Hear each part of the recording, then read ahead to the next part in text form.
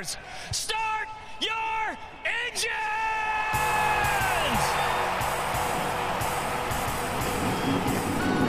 Welcome to the one place everybody wants to be.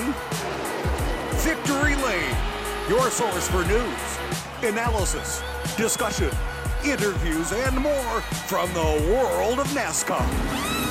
Now, here's your host, Davey Siegel. Welcome back, party people, to the place everybody wants to be. You know it, you love it. It, of course, is Victory Lane for yet another week. Today on episode 69, we're paying homage to not a NASCAR driver, not an IndyCar driver, not even an F1 driver either. That would be one on two wheels.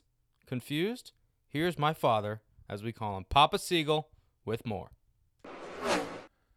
Thank you, Davey. Backed by popular demand, it's the NASCAR numerology segment of today's podcast.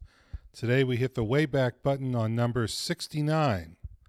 Three Dog Night used to sing about one being the loneliest number. They clearly weren't NASCAR fans. Otherwise, they might have sung about 69. Then again, they were popular in the 70s, so maybe they did. But I digress. Believe it or not, 69 is the second least used number in the NASCAR Cup Series. It's been raced only 105 times. Only the number 65 has been used less. No driver ever won in the 69. Johnny Allen got close in 1960. He finished second at Atlanta in the 44th race of that season. They used to run a longer schedule than they do today. Not only has no driver ever won in the 69, the number has been on the shelf since August 1992. So it's been more than 28 years since the number has been on the track. Poor old 69 has a similar nothing worth talking about history in the lower series ranks and even in other open wheel competition. So today we turn our attention to the two-wheelers. Nicky Hayden famously piloted the 69 to a MotoGP World Championship in 2006. The Kentucky Kid, as he was known, raced in the Elite Series from 2003 through 2016. Knowing how dangerous MotoGP racing is, it likely comes as no surprise that Hayden died after a two-wheeler accident in 2017. However, he wasn't riding a motorcycle at the time. Instead, he was riding his bicycle. You hear that, Davey? His bicycle in Italy when he was hit by a car. He suffered a traumatic brain injury and he died 5 days later. Hayden was posthumously, that's a hard one, inducted into the AMA Motorsports Hall of Fame in 2018. So, we raise our glasses and toast the Kentucky Kid, who, like Bill and Ted, I'm sure was a big fan of the number 69. Aren't we all? Back to you, Doof. I want to add parenthetically that I am shocked, or maybe not shocked, but I guess shook that my dad just made 269 jokes on my podcast. That's that, I guess. Daytona Road Course, it debuted, and it was, well, it kind of was. We'll talk about that, plus a Dover doubleheader preview coming up this weekend, and part 2 of our conversation with Heather DeBeaux. She's fun as always. We love her. But we'll start this episode off with not another 69 joke because my dad took care of those, I guess. As always, with a good old-fashioned reggaeton! Daytona Road Course makes its debut for 4 scintillating, super sensational races. Kind of. Let's go chronological order for a change. What do you say? Friday night, ARCA Menard Series in action. And you're going to think I'm crazy when I say this. ARCA was honestly the cleanest and maybe best race of the weekend? What? I know, crazy, right?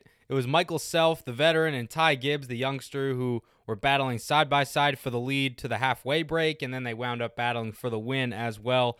Winds up being the veteran who wins out. Michael Self wins for the second time this season. Second time this season at Daytona, by the way, if you forget. It seems like an eternity ago, but he won the season opening race on the oval. It was between him, Haley Deegan, Drew Dollar, and Self was able to hold off everybody to the finish line. But as he says right here, Daytona is a very special place for not only him, his crew chief Kevin Reed, and everybody at Vannerini Motorsports. No, this is so special to me. I mean, anytime you win anything at Daytona, it's really, really cool and really special. Obviously, to do this twice, to win on the big track earlier this year, and to come do this is a little extra special for me. I mean, road racing just has such a special place in my heart. That's where I come from. I spend a lot of time when I'm not racing coaching guys in the Trans Am series with the Mike Cope racing team, and to go out and to justify that, to do what we did tonight just makes me feel so good, because I don't get to race. I don't get to road race all that often, and so this is extremely special for me. Self extends his ARCA Menard Series championship points lead, and it's probably going to be his championship to lose if he keeps up this pace. And we turn around and had an Xfinity race the next day, Saturday afternoon. No rain interfered with that one, thankfully. And guess what? Same winner again. Austin Cindric is on fire. He's hot. Somebody put him out. He has won 5 of the last 6 races. Road courses, ovals, it don't matter. Somebody extinguish this man. He dominates once again for the victory at the Daytona Road Course. We saw it coming, but still, the fact that he's able to do it, it's something else, man.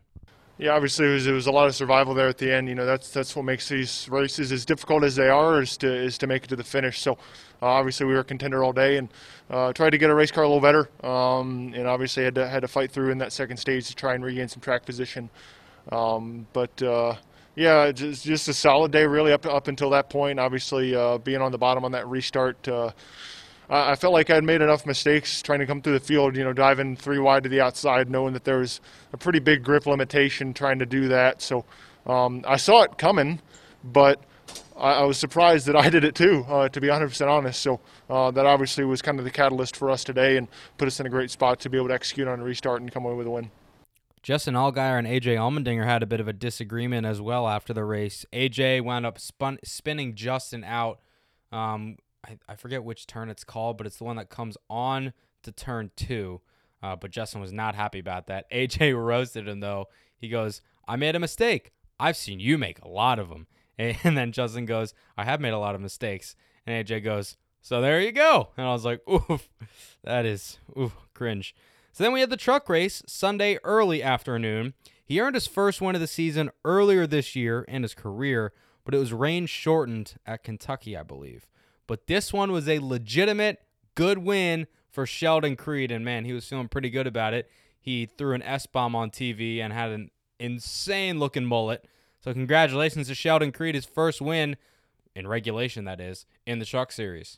Honestly, just a little nerve-wracking under caution there when both of those cautions came out.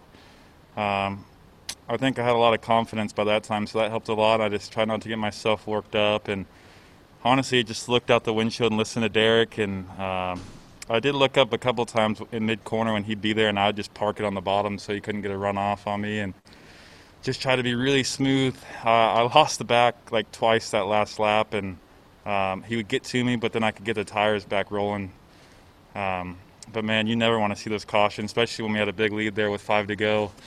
You don't want to see those things come out, and it came out, and then it came out again. So I know a lot of people say I tear it up and I ruin it, which I have, but today we finished it off, and it feels really good to get another win, get playoff points. Really good points day for us, actually, and then just $50,000. That's pretty cool. I don't know if I'll see much of it, but just thankful to be a part of it. I recently was catching up on my podcast, and I listened to Robbie Gordon on the Dale Jr. Download, and he talked about Sheldon Creed, name-dropped him a couple times, being in the Stadium Super Trucks world, and he was talking about how Sheldon is really, really talented, and that he's seen that talent transfer over to trucks for now. But I want to get in Stadium Super Trucks after listening to Robbie Gordon talk about all that stuff, but that's an aside. So then we have the Cup race, the main event of the weekend. It was relatively clean. Even though no drivers had laps on it in these cars, they were able to prepare adequately and not wreck a lot, besides a couple instances that happened. Kevin Harvick spun around a couple times. Christopher Bell had a couple accidents as well. But there was no real carnage. I mean, especially going into turn 1 on those restarts, I thought that it was going to be crazy, but it wasn't. What is not crazy also is Road Course King Chase Elliott winning again, which is exactly what he did. He won Stage 1 and he won Stage 3, so not just 5 playoff points, but he gets 6 leaving this weekend. It's his third straight road course win dating back to the Roval as well as Watkins Glen from last year, and now he gets it done at the Daytona Road Course. And he's won 4 of the last 6 road course races overall. How'd you do it? Just had really good cars. I think more than anything, I'm not sure I did anything very special today, but I had a really fast Napa Camaro, which makes everybody's job a little easier from my end driving it, from Alan's end calling the race, and then from his end on adjusting too. So really fortunate from that standpoint. Had a really nice week of preparation. Came out and executed a really good race. So really proud of the day. I think we have a lot to be proud of, and showing up, having the car like it needed to be, it doing what I wanted, and then to take that and get the result that I felt like we deserved. Crew Chief Alan Gustafson has some high praise for his driver. He calls him world class when it comes to road course racing. Take a listen. He's really good. He's just a very talented driver, and with any good driver, they have the ability to slow things down, and when you're running a new track or running at the speeds they run, they can slow it down to where it's slow, and they can make the right decisions and adjustments, and he does a fabulous job with that. And we knew really from the first time I worked with him at a road course, I knew he was really good and just needed some experience and needed to understand the cars. And I've mentioned this before, we went to a Watkins Glen test his rookie year, and we were able to find some things that he really liked in the cars. And ever since, we've been able to improve on that. But, he's a tremendous talent. I think he's a world-class, race car driver, certainly a world-class road racer, and just did an amazing job. It's a daunting task, I'm sure, to come here and not know anything about driving the track. You can drive the simulators all you want, but you still, to understand, this tire and the grip it's going to have on this surface when it's 100 degrees outside and traffic's around you and all the above is a very difficult thing to do. So he did a great job, and a lot of kudos to him. So why was everything so clean? Even though these are the best drivers in the world, you figured that there'd be a little trepidation and a little, I don't know, I guess you could say you'd expect the drivers to mess up a little bit at least. But no, here's runner-up Denny Hamlin on why everything worked out so perfectly, because he actually went to chat with some other drivers pre-race about what they were going to do going into turn 1. I don't know. Are you guys cool with that? Or are you saying, no, don't do that. It's a race. You're supposed to race. How do you guys feel about that? Here's Denny.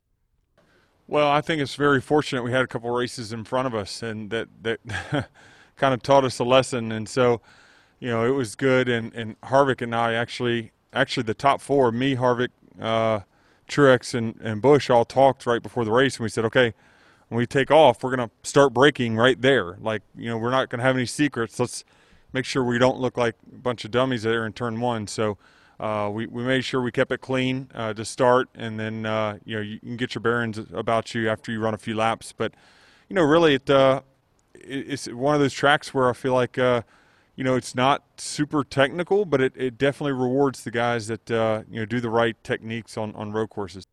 Martin Truex Jr. with his 5th, count 'em, 5th straight third-place finish. I don't know what this guy's got to do to get off the schneid and get a second or, God forbid, a win. But, man, he seems to really be married to that third-place finish. But, hey, podiums are cool, I guess. How much longer is he going to have to be in this third-place position? I mean, it's not bad because he could be running 30th instead of 3rd. But, man, another good run for MTJ, the pseudo road course king as well. I guess he could be like the road course prince if Chase is the king. That was a lot of fun, honestly. I mean, being the first time in a track, you don't really know, what it's going to be like. So, I really enjoyed today. I thought the track was more fun than I anticipated, just from running the simulator and things like that. So, really had a lot of fun, and obviously had a really fast Bass Pro Toyota and kind of messed up there speeding on pit road and had to recover. So to be able to come from the back in about 20 or so laps there is pretty tough, and obviously proud of being able to do that. Wish we could have had a little bit more time. I think we could have given them a run for their money, but overall it was a decent day, and it seems like third place is just where we're at right now. How about giving a call to Kaz Gralla? He filled in for Austin Dillon for RCR, who unfortunately tested positive for COVID-19, but he seems to be okay, has mild symptoms. We're not sure about his status for Dover yet as of this recording. But Kaz gets the call late Saturday night, or maybe Saturday morning, I don't know. He didn't really have any prep, because I actually talked to him for Front Stretch this week for a longer conversation. Feel free to check that out on my social channels, as well as Front Stretches and YouTube as well. It's all there for you. Really cool combo. But he had no prep. He didn't even get on the iRacing simulator that much. He didn't get in the actual Chevrolet simulator. And he wound up putting it inside the top 10 and getting a 7th place finish in his Cup Series debut with little to no notice. That is insane. He's the first driver since Carl Edwards back in 2004 to get a top 10 in his Cup Series debut. That is just insane. Wowzers. He said that he wanted a top 30 going into the race, and he did a little bit better than that. How about a top 10? Hey-yo! Well, there wasn't as much preparation as I probably would have liked to make my Cup debut. I did just find out yesterday morning that I'd be behind the wheel of the 3-car. I knew the day before that they had said they wanted to bring me as a backup driver, which I thought was odd, but better to be prepared than not.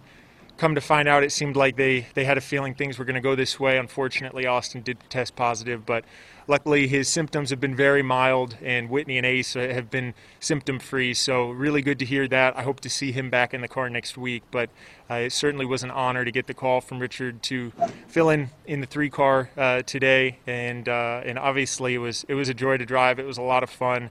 Those Cup cars are a blast. There's so much power, which I really enjoyed. So I was really happy to be able to have a day and a good day and make everybody back at the shop, Richard, Austin, proud today.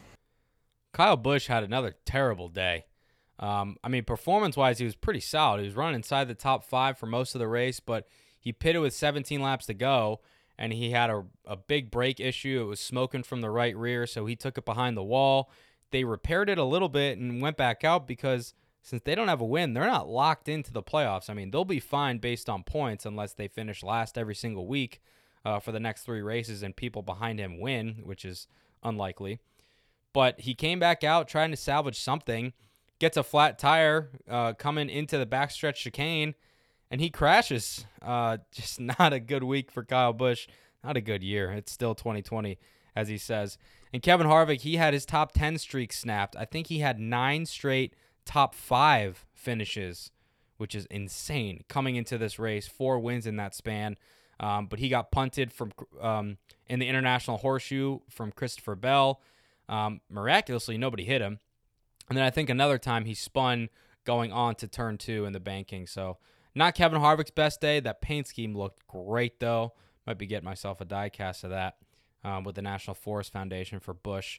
But hey, the streak's got to end sometime, right? This was a fine race. It didn't blow me away. I would have probably liked it if it were at Watkins Glen, but presidential candidate for 2028, I'm calling it now, Andrew Cuomo. He didn't want us as in NASCAR, to go over there because New York was at the epicenter of COVID, but now they're doing amazing, and they're doing amazing for a reason, and that's probably because they're not allowing people like NASCAR circuits to come in for a little bit. Although we've seen that there's been no cluster or breakouts from New Hampshire, Bristol, or any other place that there's been fans. Texas, which is kind of surprising to me. But look, it was fine. I wouldn't mind if they came back here to race again next year. I also wouldn't mind if they didn't come back here to race next year. But I don't want them to come back here at the expense of an oval race at Daytona, because those races are really entertaining. But if they want to make it a doubleheader type weekend where you run the Roval on a Saturday and then you run the Coke 0400 on a Sunday, I would probably leave the Daytona 500 weekend alone because it's so historic and it has so much prestige. I wouldn't mind if they did a Roval and oval type weekend. I think Charlotte maybe could take a couple notes from that. But again, this is a fine race. You heard Denny and Martin say that it was a really good road course and they enjoyed it.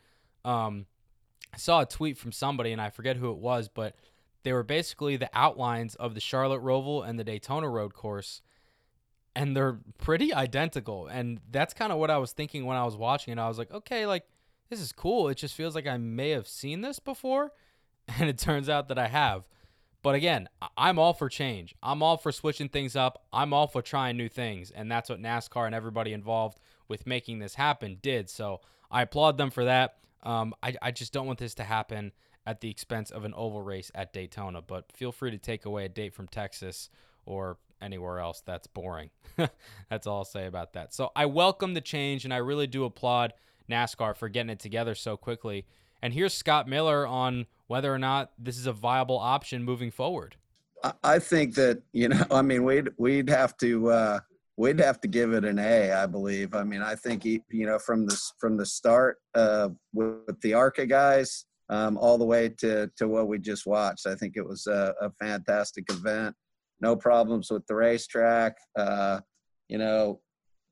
chicane on the front stretch, I think, really made it possible for the stock cars to run here. I think you all read about some of the challenges with the speeds we would have seen getting into turn one without it. And, everybody buckled down, got that work done, held up nice, and really, provided for a exciting race. So that's that. My thing, change is good. Not every single change you make is going to be amazing, but that's why you try it, to see if things work out. And I'm glad that they tried it, and we'll see if they do it again next year. Part 2 of Interview Time with Heather DeBeaux. You know her from last week. Pit reporter extraordinaire, all-around great gal. Part 1 we heard last week as she touched on how she got into racing, being a female in motorsports and the camaraderie that comes along with that, working at Speed and reliving the Speed days, some Steve Burns mentorship stories. That was really fun to hear from Heather. This second installment of our interview, you're going to hear it start out with her checking her phone battery to see if it actually is charging and if she can still hear me, so that's great radio. But we'll get a little bit more into the pit reporting side of things in terms of the K&M Pro Series, which is now ARCA Menard Series East and West, as well as AFT, American Flat Track, which is motorcycle racing, which I knew zilch about. I didn't even know they existed until Heather was telling me about them a few years back. So learning a lot about that series for her as she went along the way and how it brought her to her now boyfriend, the love of her life. Also her work at the Performance Racing Network as a pit reporter on radio, pit spotting for Regan Smith and Fox Sports, pit reporting on live television for NBCSN last year at Road America. That was an interesting challenge for her, and she absolutely killed the game, plastered it. And also her competitive spirit goes beyond motorsports when it comes to bodybuilding competitions. You got to hear Heather talk about this. It's some crazy, crazy stuff. But don't ask her to do a competition anytime soon because it's our little secret. But she's put on a quarantine 15 or so. But then again, who hasn't? And, of course, much, much more. So here's part 2 of our chat with Heather DeBeaux. By the way, what's your phone at right now? Is it about to die? So, yeah, I think it's at 9%. But can I check if I plug in if you could still hear me okay? Yeah, of course. Okay. And we won't even edit this out because it'll be good. It sounds fine to me. Oh, hold on. Okay. I don't know why. Why is it when I plug in I can't hear you? I don't know. Maybe because you're connected to the car. Wait a minute. Who knows? This is great radio, people. Let me see. Hold on. Oh. How about now? Can you hear me? I don't know. Keep talking. I'm talking, How about talking. Okay, talking. cool. How am I? Am I okay? You're perfect. Okay, cool. Good. We're not even editing any of that out. Nice. Good. As we move on, so you wind up getting into the pit reporting side of things after the speed stage stuff and, like you said, some hospitality before that. Were you nervous for that as well because you didn't really have any experience pit reporting a live race? Because at that point, you had done interviews with drivers live on camera, but you had never been doing it during a race broadcast, during an actual race competition. It was more so kind of like evergreen type questions, stuff like that. So how did that come about, and what was that experience like for the first time? Yeah, that was nerve-wracking. So Caitlin Vincey recommended me to the producer at the time. Hey, Heather DeBeaux lives on the West Coast. I think she'd be a great opportunity. Was this in like 2015? Option. So 2014. It would have been the summer of 2014 was my first race. Yeah, it was July 2014. So, man, 6 years ago now, which is pretty wild. Because, the first memory that I have was the Noah Gragson interview, which I know you know what I'm talking about. So that one happened in 2015, That's what I thought. Okay. I believe, yeah. That sounds right. Yeah. It was somewhat early on. Yes, early on. Yeah. So first raced, Caitlin recommended me. I live in Arizona, so I was good to go on the West Coast because it's obviously cheaper to fly someone from the West Coast to the West Coast than all the way from Charlotte or wherever. Yep. And so my first one was at State Line Speedway in Idaho. I knew nobody, zero, not one person. I was told, hey, Kip Childress is the series director, so when you get there, give him a call. He can kind of show you around. So Kip Childress was the first person I ever talked to in the K&N West series. Wow. And I knew not one person, not one driver, not one crew member, nobody, like zero, big goose egg. So that was extremely nerve-wracking because I didn't know anyone, first off. Then I had never called a race before. I've never done live pit reporting, never listened to scanner, none of that. Well, I probably had listened to a scanner as like a fan, I guess, but I didn't even have one at the time. I had to borrow my dad's friend's scanner to like program frequencies in, which is a whole other thing because racing electronics is not at the racetrack. No, at the they are K&N West not. Race. So you literally have to get the frequency and manually program it into your phone. And how do you get the frequency? Oh, you got to go ask the teams. And then they don't know how they get to And frequency. how do I get the frequencies? I ask Heather. Yes, exactly. So that was pretty wild because I was just kind of thrown in, like, here you go, here's the microphone. To the deep end.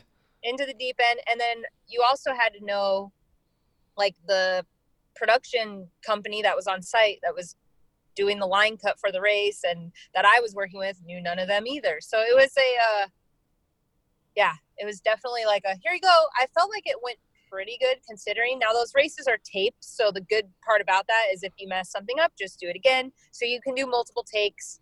The only thing that isn't really a multiple take type of situation is when the driver's getting out of the car when he wins the race. You kind of want to nail that one because you don't get to do it over. Like, he gets out once and that's it. You can't be like, hey, you can't like dry off with my question. You can't dry off after they celebrate or do it again. Exactly.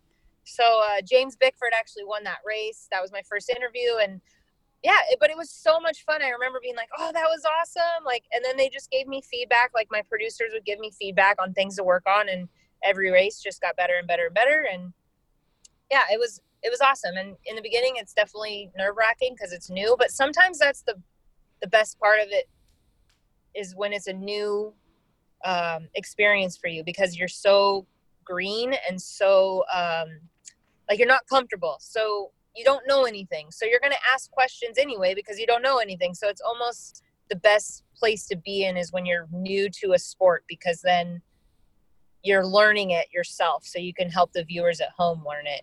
Because when you start to get to know everything and you know everybody and you've asked all the questions, it becomes more difficult to try to think of other ways to say things or come up with new questions to ask because you've been covering it for 6 years and it's kind of the same people, kind of the same thing. Which you've also helped me with because many times we've been writing opens together for shows. And I'm like, does this sound all right? What do you think about this? Thanks, Dave. Yeah. Thanks, Dave. And it's not only K&N and ARCA that you did. I know American Flat Track, or AFT for some people that know it. That was also one of your specialties for a couple years. How did you get into that? And I think I know the answer, but I think the people listening may be a little intrigued.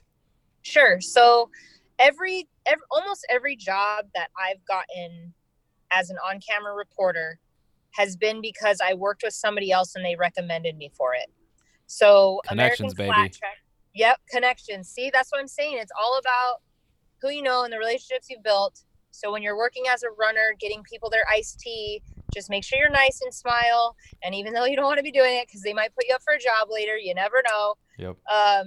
So that particular one, I was in Daytona.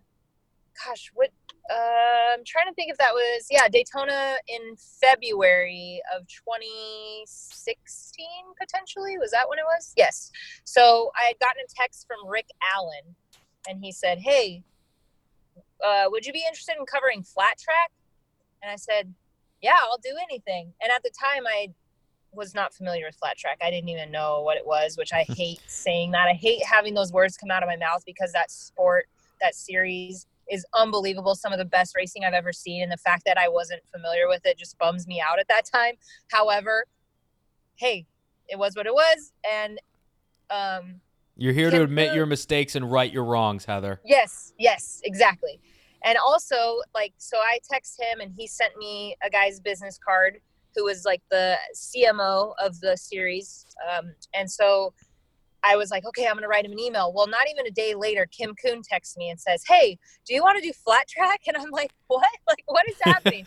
Because she was approached as well. So thanks to Kim Kuhn, who's another one of my mentors, but good friends, when we mentor each other and help Forgot each other her out. in that list of I know, Instagram people. but we She was didn't one of the forget. top ones. Yes. We didn't forget. We love know Kim. there's so many people to talk about. But Kim is awesome, and she ended up kind of negotiating our deal with them. So her and I covered that series in 2016 when it was on Fans Choice, and we did, we kind of split the season. I think I ended up doing 5 or 6 races. She did the rest of them, and then we did the season finale together.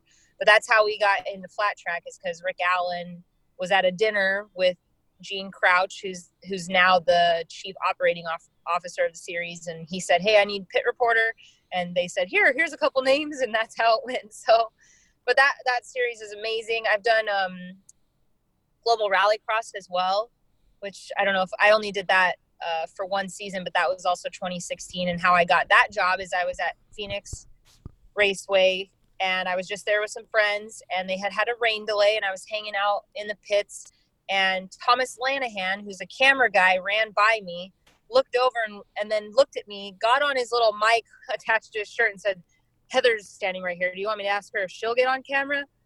And I'm like, what is he talking about? So at the time, Jim Trado was their on-camera talent, and he did the big screens. Well, he already had flown home because the race essentially had started and been rain delayed, but he had already taken off. So they wanted someone to kind of do a semi-pre-race, get the fans hyped before we go back green after this rain delay. And I just happened to be standing there. So he said that to me. Well, at that time, I was standing next to another gentleman that worked for Red Bull TV, and I had been talking with him, and he gave me his business card. I was going to send my reel over, but he witnessed me literally standing there with my friends being asked to be on camera and just saying, yeah, sure, let's do it. And was like, oh, interesting. So of course, when I sent my reel to him, it got forwarded along, and he may have had a little bit of influence. I'm not sure, but that's how I got the job to do Global Rallycross. This is like crazy, like the randomness of it. And oh yeah.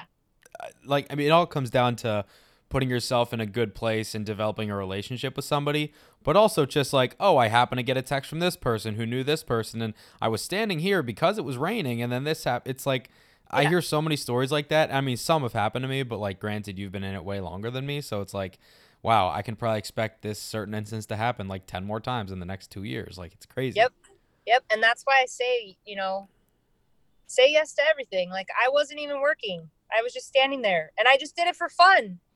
Like, I don't believe, I did it for fun. I just hopped on for fun. It was, like maybe a half hour of running around and interviewing people. But in that moment, I interviewed like Todd Gordon, at the time he was Joey Logano's crew chief. And then I interviewed like a few pit crew guys, and Greg Biffle was down there. Like, I just ran around and interviewed all these people just randomly, and then was like, okay. And after I was done, watched the race. It was You're so like, funny. okay, thanks. Bye.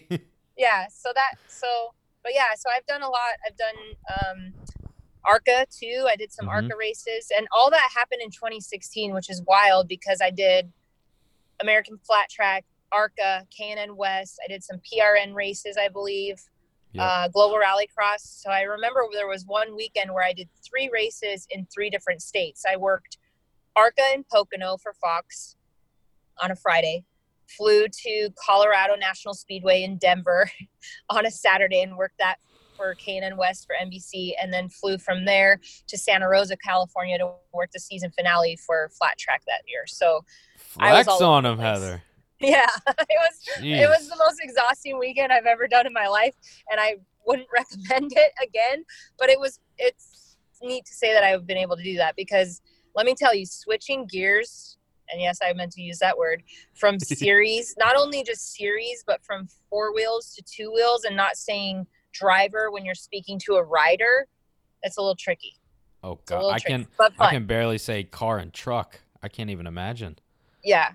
And then all the different names of drivers that are the same, like Ryan was a really popular name. I remember that weekend because it was like every series had at least 2 Ryans in it. So that was interesting, but also fun. But I'm blessed to have had like so many opportunities to cover so many different things. And it's been nice because it's fun to switch up what you're doing. I always want to stay in motorsports though. It's not that I don't love football and basketball and baseball. I love stick and ball sports. I just don't feel the same passion to cover them as I do motorsports, because I love the fuel and the burning tires and the smell of it and just being in the pits while it's happening. That's where I like to be. So it's pretty cool.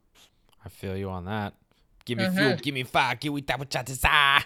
Ooh, yeah. There you go. I knew little to nothing, emphasis on the nothing, about flat track until I met you and you're like, oh, I do this. I was like, what is that? And I thought it was some like little thing on the side. And I was like, oh, wait, this is actually pretty interesting. This is pretty cool. And you taught me literally all I know about it. And I believe that's because your boyfriend Brandon is heavily involved in that scene. Is that right? Yes, that's how we met. So Brandon, I met him in 2017. So I covered flat track for 3 years, 2016 through 2018. I met him in 2017, but we didn't actually start dating till 2018. Like, I knew of him. Yeah. But he was a crew chief mechanic for Indian Motorcycle, and Brad Baker was his rider at the time. And then, so he worked for them from 2017 through 2018. And now he works for Essenson Racing, and he actually moved out here to Phoenix from Indianapolis, where he was living at the time. Nice. Because their shop is here. So it worked out because I live here too. And he's a crew chief for Colby Carlisle now. So it was nice because I loved that series, but now I also found someone that I also love from that series. Aww. And it's been really awesome. I know. Oh, sweet moment. But yeah, Brandon's great. And it's nice to have someone that's in the industry as well, because a lot of people don't get how much you travel and how much you're gone and what that all entails. Yeah. And when you're in a relationship, if you're the only person that does it, sometimes your significant other doesn't get it, and it can cause some issues, whether it's a guy or a girl. So it's nice to have that understanding with Brandon 100%. and I, that we just know how it is because we're out there. It's a little bit of a bummer that we're not on the series together still, because it's just convenient, because that in 2018 we were at every round together. So that was nice. We saw each other a lot because I was still covering other series. So it was nice to be able to see him on some of the weekends. But yeah, it's been fun, and he enjoys it. He used to race professionally himself for 10 years. So it's funny because some days I look at him and you can still see, like, he definitely wants to be out there. You know, I don't doubt it. You can see it in his eyes. He's like, I want to be out on that bike.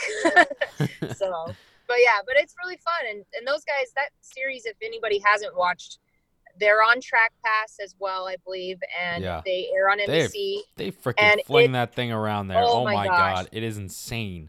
Yes, so it's circle oval tracks on dirt. They race half miles, they race miles. They also have a TT course, which includes a jump. And then they have the Super Twins class, which would be like your Harleys, Yamahas, like those big bikes with the twin motors in them. And then you have a production twins class and a singles class. So the singles look more like a supercross bike. They're 450 dirt bikes, and it's just awesome. And they have some amazing racers in that series. So if you guys haven't watched, I highly recommend to tune in and check it out. Because if you think drafting is cool at Talladega, wait till you see those guys draft on a mile. It's insane. They're nuts. It's insane. Yeah. I don't watch regularly, but I see highlights here and there, and if it's on Track Pass, I'll watch or something. And especially after you told me a little bit about it, and I was literally in awe. I was like, how did I not know this existed before? And it's just, again, like, NASCAR is always going to be my thing, but I think every motorsports fan should dabble in other forms of it, whether that be 4 wheels, 2 wheels, dirt, asphalt, whatever. Yeah. And that was a really, really cool sight to see. I know I'm taking a lot of your time, and your phone's probably dying, and you're probably hot in your car or whatever, and you probably have to pee again. I'm good. But I got a couple more for you, and we can run through them quickly. You mentioned that you also do some work for PRN on the radio side of things. I've never called a race on radio. I've also never done it on TV. But I have experience in radio, but not live broadcasting. How is it different, specifically pit reporting for radio and pit reporting for television? I understand that obviously there's no visual medium for radio, so you need to be a little bit more descriptive. But in terms of preparation and execution, like, is one harder than the other? Do you find one more enjoyable? I think they're just different. I think the preparation going in is pretty much the same because you're going to do similar notes. Like you're going to still get all your notes on the same drivers and everything. One thing I like about radio is you don't have to necessarily look good to be on it. So it's kind of nice because you can wear your sunglasses or a hat and like, you know, just kind of be like, it doesn't matter what I look like because nobody can see me. You'll just be chilling. Yeah, because some of these races, I mean, you go there and it's really hot, so you're sweating all your makeup off anyway. So it's kind of nice if you just don't necessarily have to put it on. That's one thing that I'm bad at. That's one thing I'm bad at is my least favorite part of being on camera is the hair and makeup because I'm not very good at it. Even though I'm a girl, it's just I struggle in that area. Well, you don't have it on for most of the day like at K&N races. Like we'll be hanging out all day. We'll watch practice and qualifying. I'll come back, get some food, come back, and you'll look like a completely new person. I'm like, oh, okay, guess it's time to record the Open.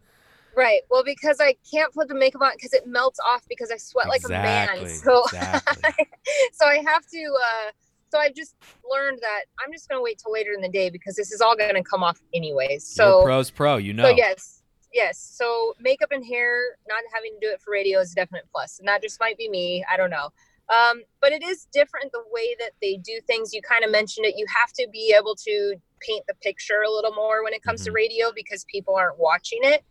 And then sometimes things happen a little more live on radio. I know TV's still live, but you don't necessarily have to wait for that commercial break or things like that, where sometimes TV, an interview might be held because they're covering something else. So you might have to hold a driver to do it, where radio, sometimes you do that, but it's a little more like fluid. It kind of happens as it's happening. And then sometimes just the way the pit producer will talk to you is a little different than TV, and you have a little less people in your ear with radio. You just usually have the program, which is what everybody else is listening to, and your pit producer, where TV, you might hear like the director as well and other people chiming in. And so, and then the setup, like different, because I've done I did one race for MRN too, even just between MRN and PRN, the way that their audio equipment works is a little different. Because MRN has talkback, so they can talk to each other between the pit reporters on another channel, basically, where PRN, it's all on the same channel. So once they go hot, you can't really talk to each other. So you kind of have to relay information. So it's definitely different, but I think both are awesome because as long as things are live, I feel like that's where I notice the biggest difference. Whether it's TV or radio, live events are so much better because you don't have to think about it and you can play off of other people. Yeah, and the most challenging is on the tape delayed races I've worked. Like flat track was tape delayed for a while. Well, it's live now, but it's also it's kind of confusing to explain. But also K&N or ARCA West being tape delayed. Yeah. And you don't have a booth in your ear. You're kind of having to overthink.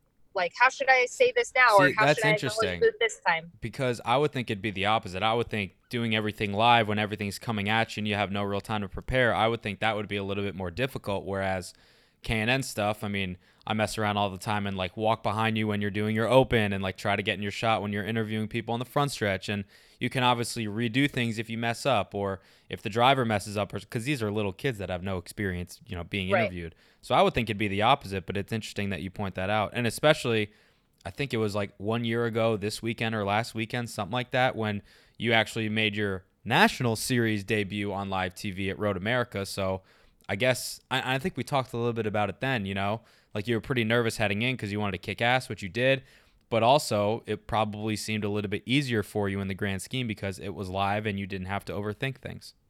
Yes. So it's just a different kind. It's hard to explain because both are challenging, but it's a different kind of challenge. And then there's a different kind of pressure on you. So when you're live, you definitely feel pressure.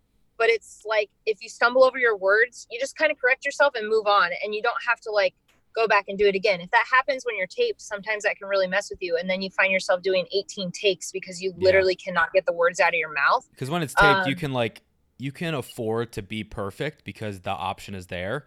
Whereas if it's live, you just got to roll with it. Right.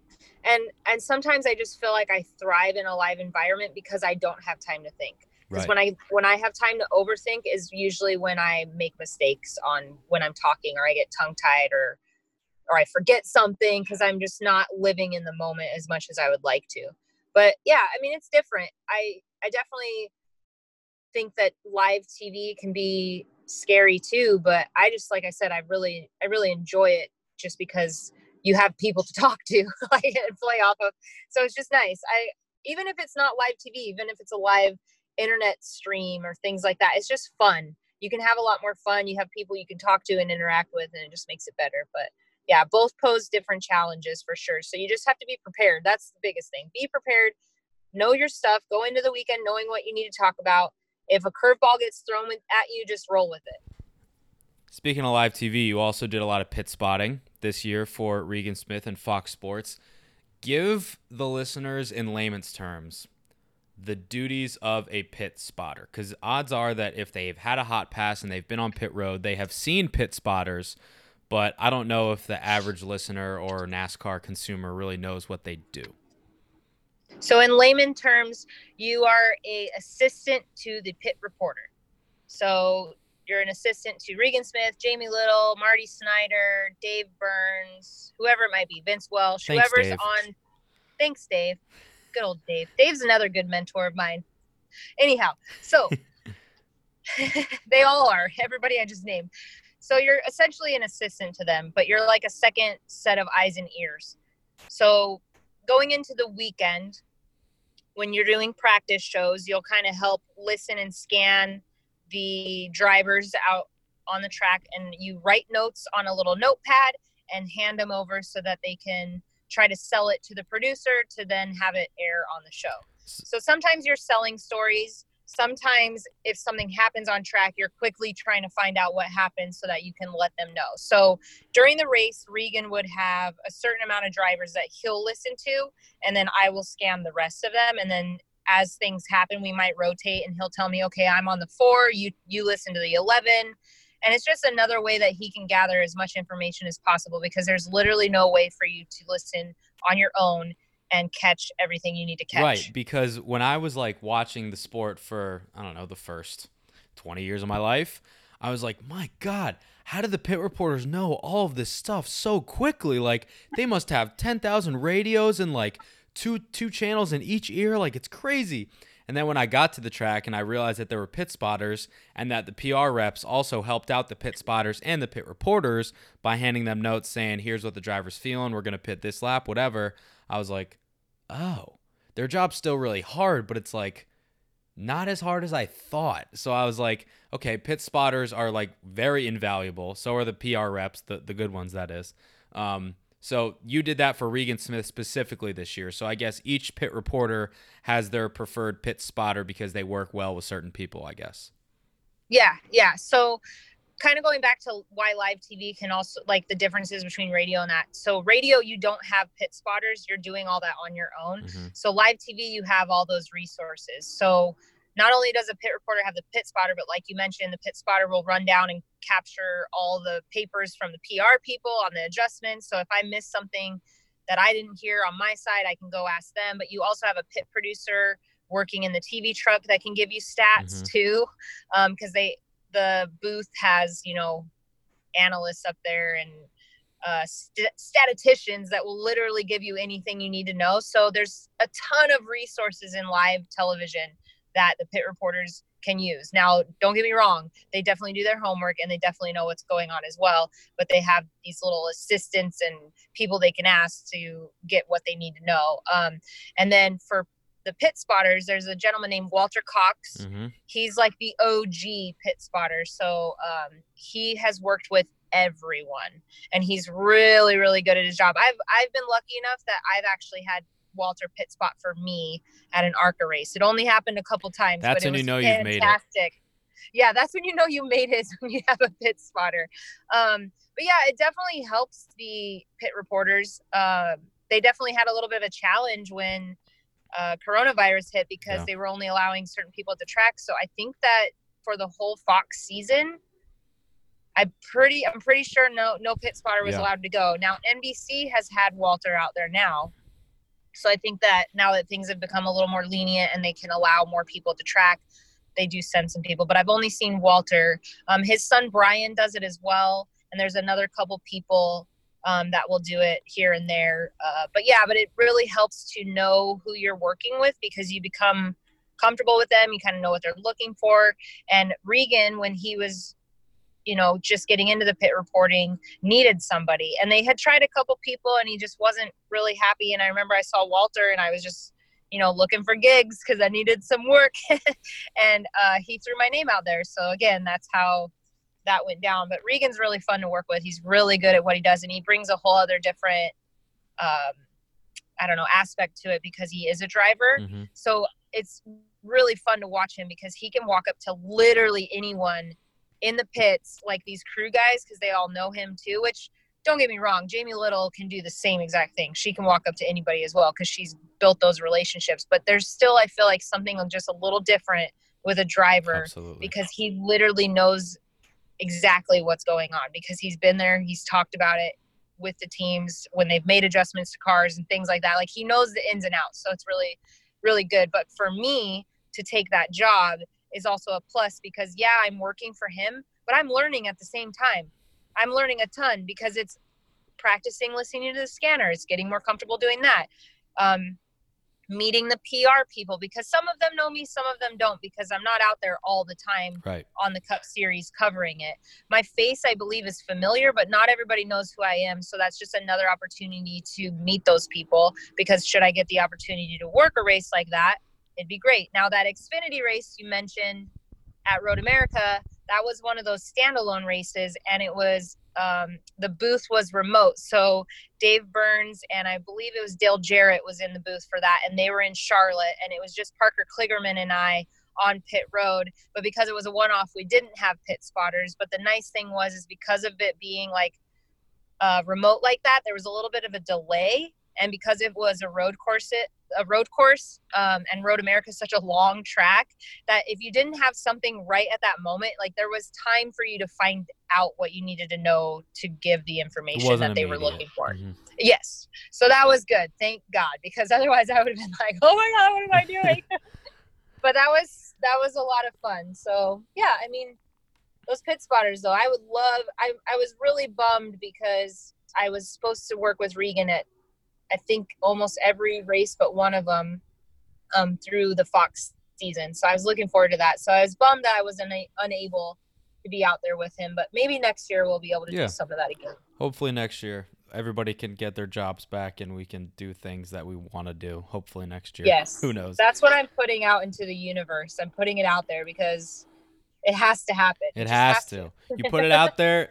If you build it, they will come, as they say. Exactly. Yes. Let's end with an off-track thing.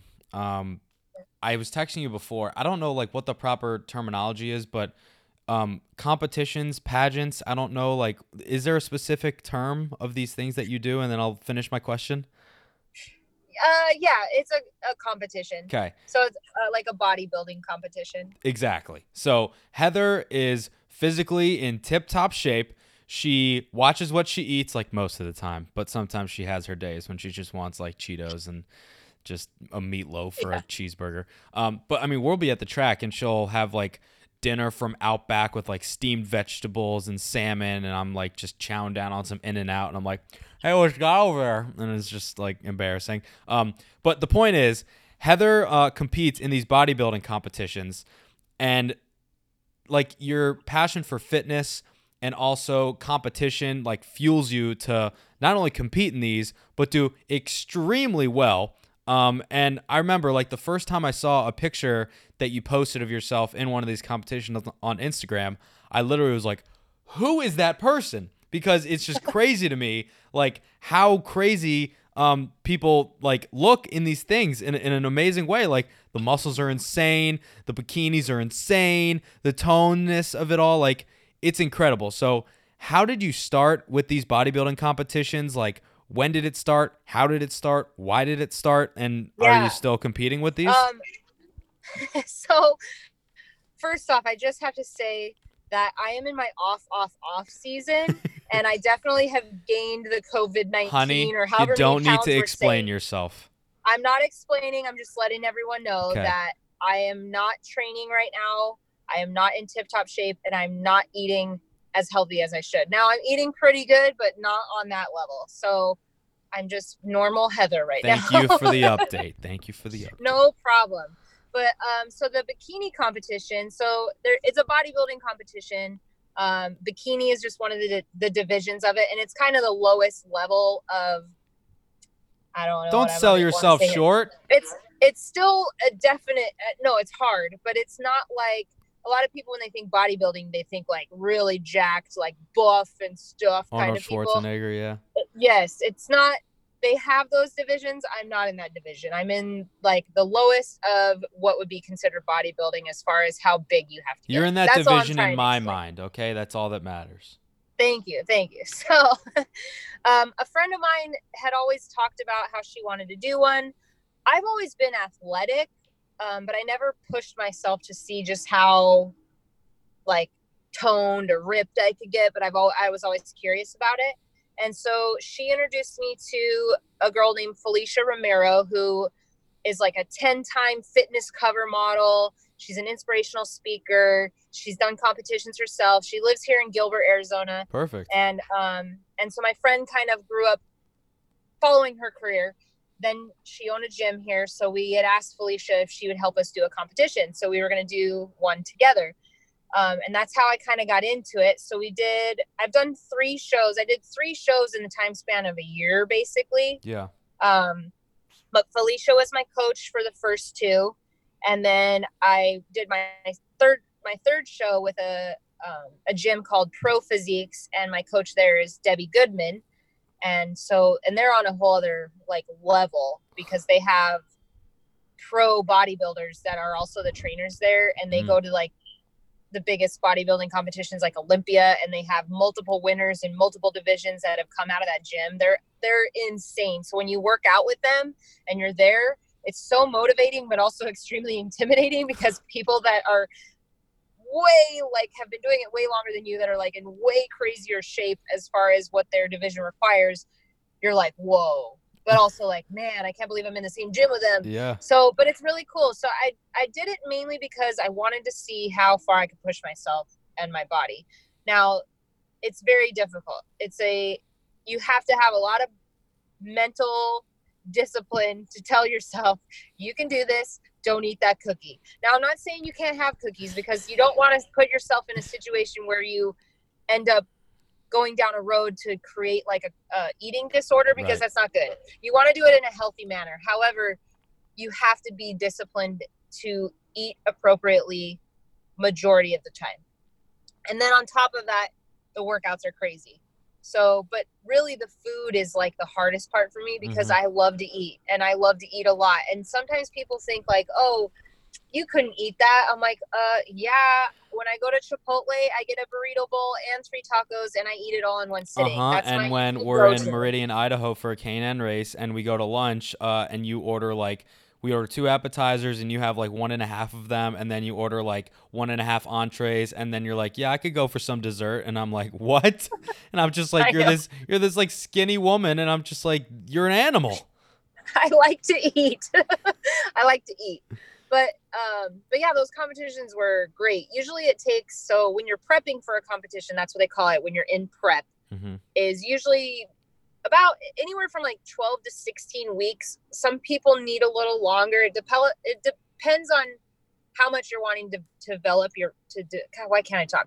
How much you want to develop your body. And to build muscle can take some time, because also you're having to burn body fat as well. So you got to burn body fat while building muscle. And so you have to eat the appropriate portions and types of food and supplements to get to where you want to get. It ain't easy. So it takes time. So my first show, I think we prepped for, I want to say we only did 3 months, which was short for my first show. How'd you do? So first show, let's see, I think I got I want to say it was like 8th and 11th in my class. So you can enter multiple divisions. So they base it off of height. They break you down into height. They also do age, so that to make it a little fair. So if you're competing against like someone who's 19, their body's going to be a lot different than somebody who is 30, as far as, because unfortunately time happens and the body works in mysterious ways. Yes, so it does. The older you get, the harder it's going to be for you to do it. But they have different divisions. So the open class usually is all ages. And then you'll either be novice, which is like a beginner, or masters or whatever. So I competed in 2 classes. I think I got like 8th and 11th my first show or something like that. And then the second show, I got 2 third place finishes, which was good. Mm-hmm. And then my third show, I won both baby classes that I was in, and then competed in the bikini overall, which means they put all the girls that won their division against each other. So it ended up being like 5 or 6 of us for the overall title of the entire show. So that was pretty cool. They don't tell you what you place in that, which is a bummer because I was girl, you like, winner in my heart. Oh, well, thanks. But it was fun. And I was standing next to the girl who won. And usually what happens is they're comparing you to each other, and they moved us around a couple times. So my coach tells me that I was in the running. They thought it was between like 3 of us. And my coach actually had 3 out of 6 girls up there competing in the overall. So she like totally killed it as far as a coach goes. And she thought it was between myself, our other competitor on our team, Nicole, and the girl that actually won. But it was incredible. Like, I was so excited just to be in the overall, because I don't know. It was crazy. I didn't think that I would win. Like, I was like, wait, what? My goal going into them was to just do better than I did the last time, which I accomplished each show. So that was great. And talking about it again, you're bringing up great memories, but it's really making me want the gym back, because I really, really, really, really want to do another one. I've unfortunately had to pause training with my coach because it's expensive. Mm-hmm. Don't get me wrong. It's like a whole sport in itself. Like, when you do a competition, you have to pay an entry fee. You have to get your like league card. Like for NPC is the division I did, you had to get a league card. Wow. You got to get your suit. You got to get your hair and makeup done. Some girls do their nails as well. Yeah. You got to pay for the tan. On top of that, you're buying all this food. You've got your protein powder and supplements, and then your trainer. It doesn't happen overnight. It's a lot. No, it's a lot, and it costs quite a bit of money if you so you need to be prepared. Like, you'll spend a good pretty penny on it. But I definitely need to get back into it. I've unfortunately had to take a break training from my coach. Like I mentioned, it's kind of expensive. It's like $60 a session. So if you're paying $60 a week, you guys can do the math, which I can usually afford. But right now I'm just trying to be a little on the safe side because I haven't been working. So I can't just spend money on like random stuff. Pick it back up when things get back to normal and kick some more ass. That's my advice. Yes.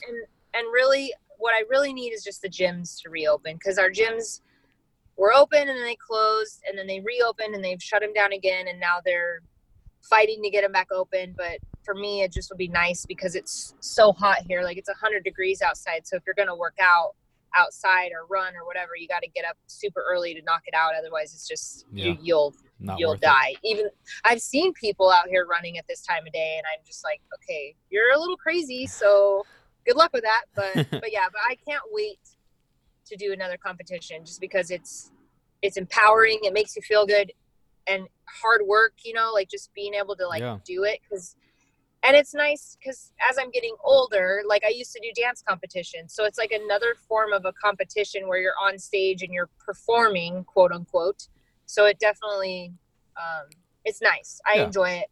I'm looking forward to getting back into it. And I hope to do one sooner than later. So maybe next year, because I need some time to kind of get, like I said, I'm out of shape. I'm in shape for a normal person, but way out of shape for a competition level. You gain your Corona 19. That's all that needs to be said. Oh yeah. And which I think is okay. We all needed to. Oh, we all needed to. I have, and then some. Don't even feel bad about it. Well, listen, you've made it almost 2 hours since this Zoom call was started. You're going to be the first person that has their appearance on Victory Lane broken up into 2 parts because you're that special. Thanks. I have no more questions, but I just need to say this publicly because on a personal note, and I know I do it all the time, but I needed to thank you publicly for how instrumental you've been in my short career, albeit, 3, 4, whatever, how many years, because you're always my go-to, whether that's to run something by you, to put me in contact with somebody, just to lend an ear to hear me vent about my different exploits and annoyances with certain people, and above all else, like, you've been an incredible friend and an incredible professional resource for me. So, and you mean the world to me. So before I cry, I just needed to tell you that, because you mean a lot to me, and I want to thank you from the bottom of my heart for that publicly, because I know whenever you recommend me for something or say, hey, talk to this person, like, I really do appreciate it, like, from the bottom of my heart. But I needed everybody to hear that too, because it's not just lip service. Okay, I needed you to hear that. Of course, anytime, Davey. And you know that I thank you too. And I feel the same way about you. And if I didn't believe in you and didn't know that you could freaking do this and kill it, and you're so good and you deserve an opportunity and you're going to get that opportunity, I'm telling you again, because you got to hear it. Just keep pushing. Like, you have a lot to offer. You have a lot of different aspects about your talent that are so good. So don't give up. You're going to be great. You are great, but you're going to continue to do more. And I will always be here for you to help you out. And just so everybody knows, Davey's helped me out too a lot, because not only just to vent to and talk to a wonderful friend, but quite literally, there's been days where I struggled at the track and couldn't get my head on straight. I have written Heather's opens for her a time or two. So yeah, he's written some opens for me, or at least we've written them together. Correct. And we like to joke about it, but he's just so quick-witted and so quick with it that sometimes I'm like, oh, help me, I need some help. So you've been awesome. I'm glad that we've become friends, and I'm glad that our paths have crossed. And I hope that, you know, in the future, I know things are so crazy right now, but I do have a good feeling that eventually it's all going to work out, and then all these opportunities are going to come along, and we're going to still be like continuing to help each other and put each other in contact with the right people to keep doing what we love. You're damn right. I will say, I probably don't love you as much as our mutual friend who's probably listening at this point, Christian Espinoza, does, but I'm somewhat close. So I think that deserves a trophy in and of itself. And also, I just want to say about me helping you write your opens, it is literally like the highlight of my trip when we're standing in the NASCAR hauler and Becky's there, Liz is there, all the other officials are coming in and gearing up for the race. And you're like eating your food and you're stressing out. You're like, I just don't know what to say. Should I start it with this? And then I grab my microphone that I'm holding right now and I do like a fake open, just literally off the dome.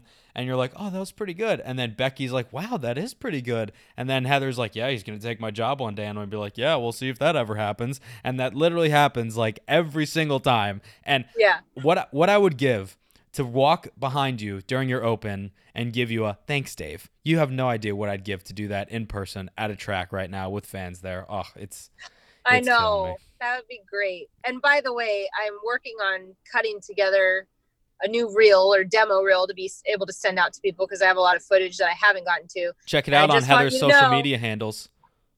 Yes. And I just want you to know, you've made it on the demo reel multiple times because you're standing in the background, and it's so awesome. Every time I watch it, I just laugh, because we made that pact, like, okay, try and get in every shot. So you and Diego are in a couple of them, but you are in so many that, like, it's just like, oh my gosh, like, we were at so many races together and I forgot about it or didn't even realize it. And then here it was, like, oh man, there's Davey again. Because I'm literally looking through all the races from last season.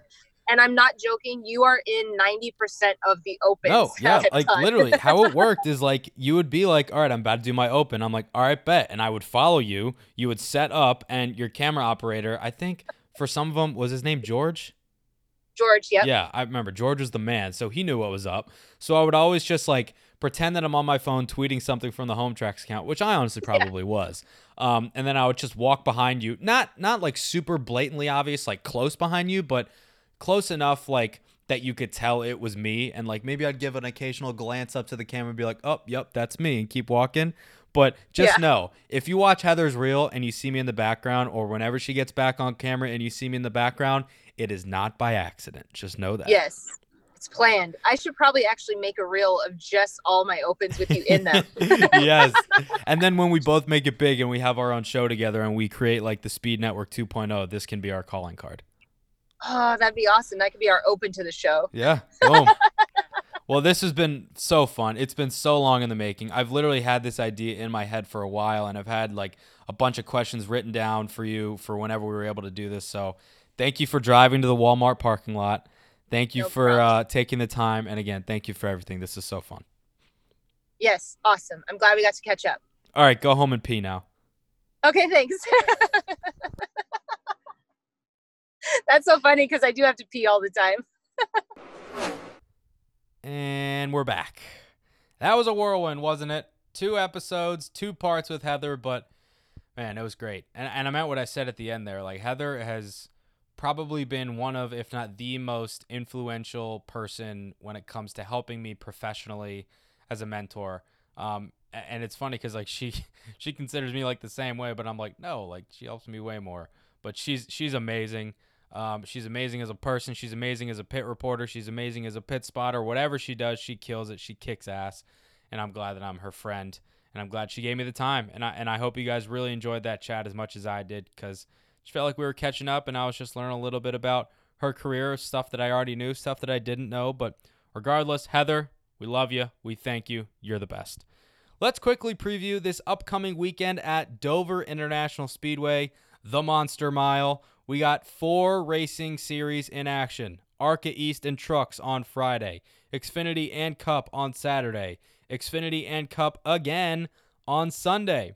And guess what? Sound the alarms because your boy's going to be on site. It's on site, fam, for real. I'm excited. I will be quarantined in the Turn 1 press box, so I won't really be able to get any access, just like we've seen all the reporters at track for NASCAR races, unfortunately, don't have that much access.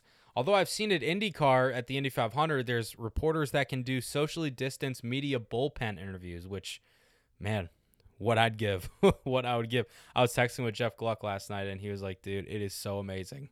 And I was like, yeah, I can only imagine. But I will be on site in the Turn 1 press box for frontstretch.com. I believe my colleague Dustin Albino may be there as well. So it'll be the Davey and Dustin Dover doubleheader double. Say that 5 times fast. Davey and Dustin Dover doubleheader double. Got to do some marketing or something around that because that's too much alliteration to be true. But I hope you guys enjoy our coverage. Be sure to follow along all the social channels. Frontstretch.com spelled out on Instagram. Frontstretch on Twitter. Like our Facebook page. All that jazz. Gonna be fun. And I'll post all the stuff for mine too. Is this the weekend for Jimmie Johnson? God, I freaking hope so. Look, I told Kaz, I told Marco Andretti, who I also interviewed this week for NBC Sports Washington. Feel free to check that out on my Twitter, Facebook as well, YouTube. Really cool conversation with Marco. But I told him, since he's the pole sitter for Indy, that the media doesn't root for drivers, but we root for storylines. And that is a hell of a freaking storyline that Marco's on the pole. And if he can win, oh boy. So I told Marco we were rooting for his storyline, and he was really cool to chat with. So be sure to check that out too. But anyways, I digress. Jimmie Johnson is the storyline this weekend. He's on the playoff bubble. He's yet to win a race this year. He didn't win one last year. It's his final full-time season. We're coming down to it. This is the track where he's been the most dominant for his entire career. He has double-digit wins. He has the most wins all time here at Dover. I think 10 or 11 at this point. My first ever race I went to in person, Jimmie Johnson won, the 2002 MBNA 400 at Dover. I want to see Jimmie Johnson win so freaking bad, and on a selfish level, I want to see him do it in person. But God, oh, Jimmie, please just come through for us. It could be the weekend. I mean, people are saying if it's going to be any weekend, this may be it. I don't necessarily agree with that. I think next week might be that option because Daytona has a lot of unpredictability. But at the same time, he's not good on super speedways historically. I mean, I know he has a couple Daytona 500 wins. I know he's won at Talladega a time or two. But he's not that great historically on super speedways. And he hasn't been good in recent years as well. He's crashed out a lot. So maybe next week is not the best shot. Maybe this is his best shot this weekend at Dover. Maybe the Charlotte Roval in the playoffs will be his best shot, even if he's in the playoffs or maybe if he's not in it. I don't know. But all I know is that I want to see Jimmie win so bad. And maybe this will be the weekend. Maybe the racing gods will say, you know what? 1 time for the money, 2 time for the show, 3 time to get ready, 4 time for 7 time at Dover. I don't really know what I just said, but I'm going to roll with it. What about Kyle Busch, too? When's his crappy year going to end? Who knows? I mean, he had a bad end to the race last week at Daytona Road Course with the brake failure and the flat tire. As he says, whenever something goes wrong, it's still 2020. So I don't know, man. I mean, I know he has a couple wins at Dover too, but you don't think Kyle Busch and Dover in the same sentence. You think of Jimmie Johnson. You think of Kevin Harvick as of late. You think of Chase Elliott. You think of possibly Kyle Larson as he got a win there, I believe last year, maybe, or 2 years ago. I forget. But, man, is Kyle Busch going to be able to turn it around? Maybe just getting a couple top 5 finishes or a few in a row leading up to the playoffs. Maybe that can get him some type of momentum. But at this rate, I don't know, man. We'll see. I won't be shocked, though, when I see the usual suspects out front. Harvick, Hamlin, Truex, Keselowski, Logano, Blaney. I won't be surprised when those people are running up front. But who knows? I think since it's a doubleheader weekend, we could see one of the races decided on a late race caution, maybe a strategy play. I'm not sure what tire compound Goodyear's bringing, but I do know that depending on what that is, the loads at this racetrack, specifically Dover, are going to be astronomical, especially on the physical component for the drivers too, because they've said they have been dreading a doubleheader weekend at Dover because of how physically, I guess you could say, intimidating it is, because the loads that are put on these drivers are absurd because you're going down into the corner and coming up. It's just a lot of G-forces in a little bit amount of time. Who knows? Maybe we'll see strategy play out, and maybe Jimmie can get that dub, or maybe he can get it on raw speed. Either one, man. I just hope he gets it because it's going to be cool when and if he does. And this weekend should be focused on Jimmie because it's his last time coming to the Monster Mile as a full-time Cup Series driver where he's had so much success. So who knows? We'll see. ARCA race and truck race Friday on Track Pass and Fox Sports 1. Xfinity and Cup races on NBCSN. I think around 1 o'clock or noon, and then 4 o'clock p.m. for each Cup race on Saturday and Sunday. Lug nuts of the week! Cue that funky music, white boy. Jimmie Johnson also revealed his throwback paint scheme for Darlington. He is honoring the other two 7-time champions in Dale Earnhardt and Richard Petty. The side of the car is adorned with some black, and the front hood is adorned with the Ally logo, but in the STP font. And I think the number is also in the Petty font on the roof, and then maybe the side has the Dale Earnhardt slanted 3, but in the 48 symbol. So that's pretty cool. I will say it's not the most visually appealing throwback paint scheme that I've ever seen, but in terms of like principle, it's probably one of the most cool and one of the most badass ones that I've seen. So that's pretty sweet. 2021 Daytona 500 tickets are now on sale. Hopefully things will be in a place next February where we can all attend that race and feel safe and be okay with it. Maybe full capacity, maybe half capacity. I don't know, but they're selling at full capacity. So, Florida gonna Florida. Full speed ahead. Mike Harmon Racing, unfortunately for them, they had a trailer, vehicle, and dually stolen in Georgia. They're offering $5,000 as a reward for anybody that can help them find it or provide information. And they were in the headlines, too, for the Xfinity race because those two cars were on the front row for one of the final restarts, and they caused a heck of chaos back in the pack. But that was crazy to see. Their cars say stand for the anthem. I really wanted to Photoshop it and say turn for turn 1 because I think they forgot to.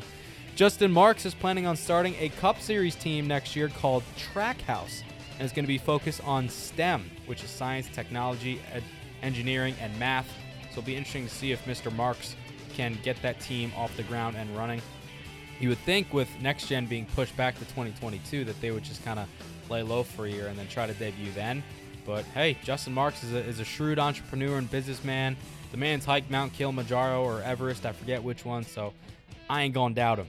Speaking of next gen, they're going to test that car once again at Dover on Monday and Tuesday, the first test since the COVID-19 pandemic halted things. Cole Custer is going to be the wheelman behind that test car. There were some pictures that were floated around of the next gen car at the Daytona Road Course this past weekend. Not sure who took those. Maybe it was Jerry Jordan of Kicking the Tires, but the car looked interesting. I will say that. Speaking of cars looking interesting, SRX, they announced another driver this week to compete. Elio Castroneves, IndyCar legend. So I think it's Elio, Bobby Labonte, Paul Tracy, Tony Stewart, and somebody else that's slipping my mind right now. I don't have it in front of me, but I'm excited for SRX. And in terms of the penalty report leaving Daytona, only 2 minor infractions. Rodney Childers and James Small, crew chiefs for Kevin Harvick and Martin Truex Jr., were both fined 10,000 big ones for 1 loose lug nut unsecured on their vehicles. That will wrap things up for episode 69, the nicest episode of Victory Lane 2.0 that there will ever be in the history of episodes. Please do me a favor, if you like what you heard, if you like my dad's 69 jokes, if you liked Heather DeBeaux, please leave a rating and a review to this show on iTunes, Spotify, Google Play, think it's called Google Podcast now. I'm not sure. SoundCloud, we're anywhere that you get your podcast usually. And if we're not there, drop me a line and I'll try to fix that problem for you. But I do appreciate you guys' support as always. If you're one of my family members listening because of my dad and not because of me, well, I guess I'm glad you're here anyway. Thanks for listening. We'll catch you back next week for a very special guest. I recorded an interview with him today. Let's say that he's been in the news lately for positive reasons, and I've known him for a little bit on the NASCAR K&M Pro Series, Touring Series side of things. Real cool dude, and I'm excited for you guys to hear our chat. Catch you on the flip side.